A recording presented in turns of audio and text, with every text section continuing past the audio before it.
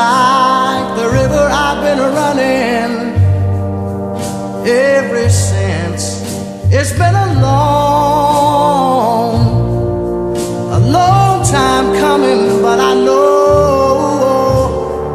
a change gonna come. I have the pleasure of introducing to you writer, educator, speaker, and artist, Bathsheba Smithen.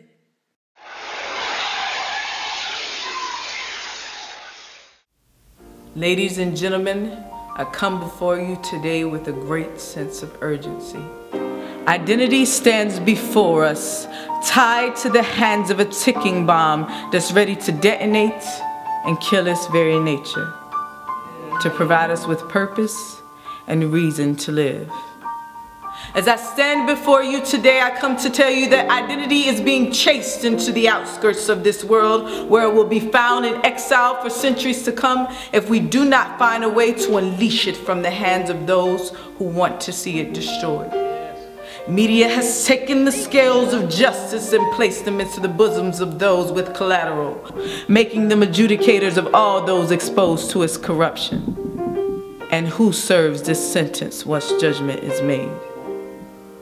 Our children, our innocent, precious children, stand at the mercy of a world gone awry with no defensive strategy.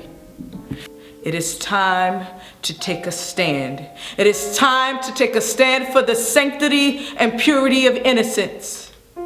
We must protect it. Negativity is corroding our children like a pus-filled crusting sore, and the more we ignore the evidence of their wounds, the more they become infected.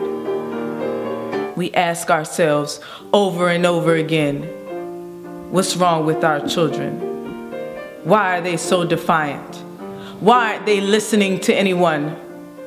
The correct questions to ask are, who are they listening to? What's wrong with the society? What's wrong with us? Why have we allowed ourselves to operate as though we're experiencing a constant eclipse? The moon cannot cover the sun but for so long. Darkness cannot strain nor hold on to the power of light, for its reflecting rays break and shatter its very essence. Right. We are that light. We are the light that dethrones injustice and places hope into the ring to conquer pain. We are the light that embraces night to tell Kurt goodbye, to awaken the dawning of a new day in the lives of children. When will we arise to the challenge?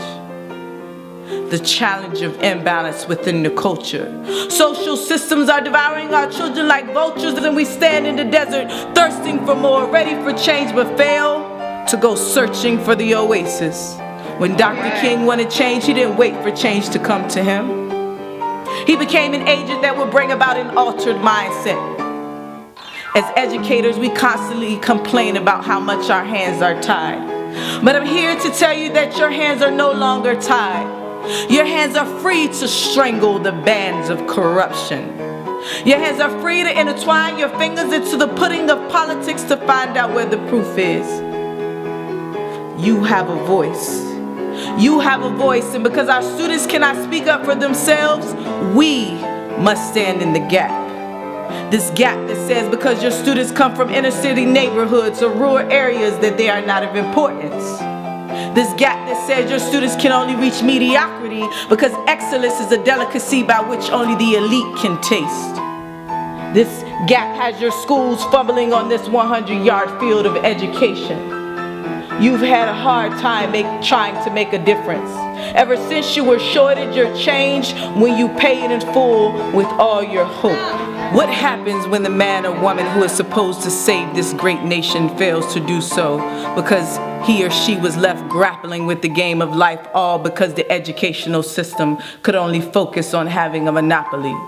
What if the cure to cancer is only years away, but the developers are left hidden in the shadows of obscurity? Our lives are at stake too, because our future hinges on their doorways. And if their doors cannot be opened, then we are left smashed into the crevices of obliteration. You've got to dig deep, people. You have to find that spot within that yearns so dearly that the words give up are a statement preceded by never. I know you've gone through your lesson plans, tweaking and improvising, adding musical composition, theatrical presentations, and other methodologies to cover the same material. Your students are coming to you with deficits that are worse than the great American debt. But you have to say to yourselves, there has to be more. I said, help them see the golden gates. Bandage their wounds with agile grace. We are oxygen, what students need.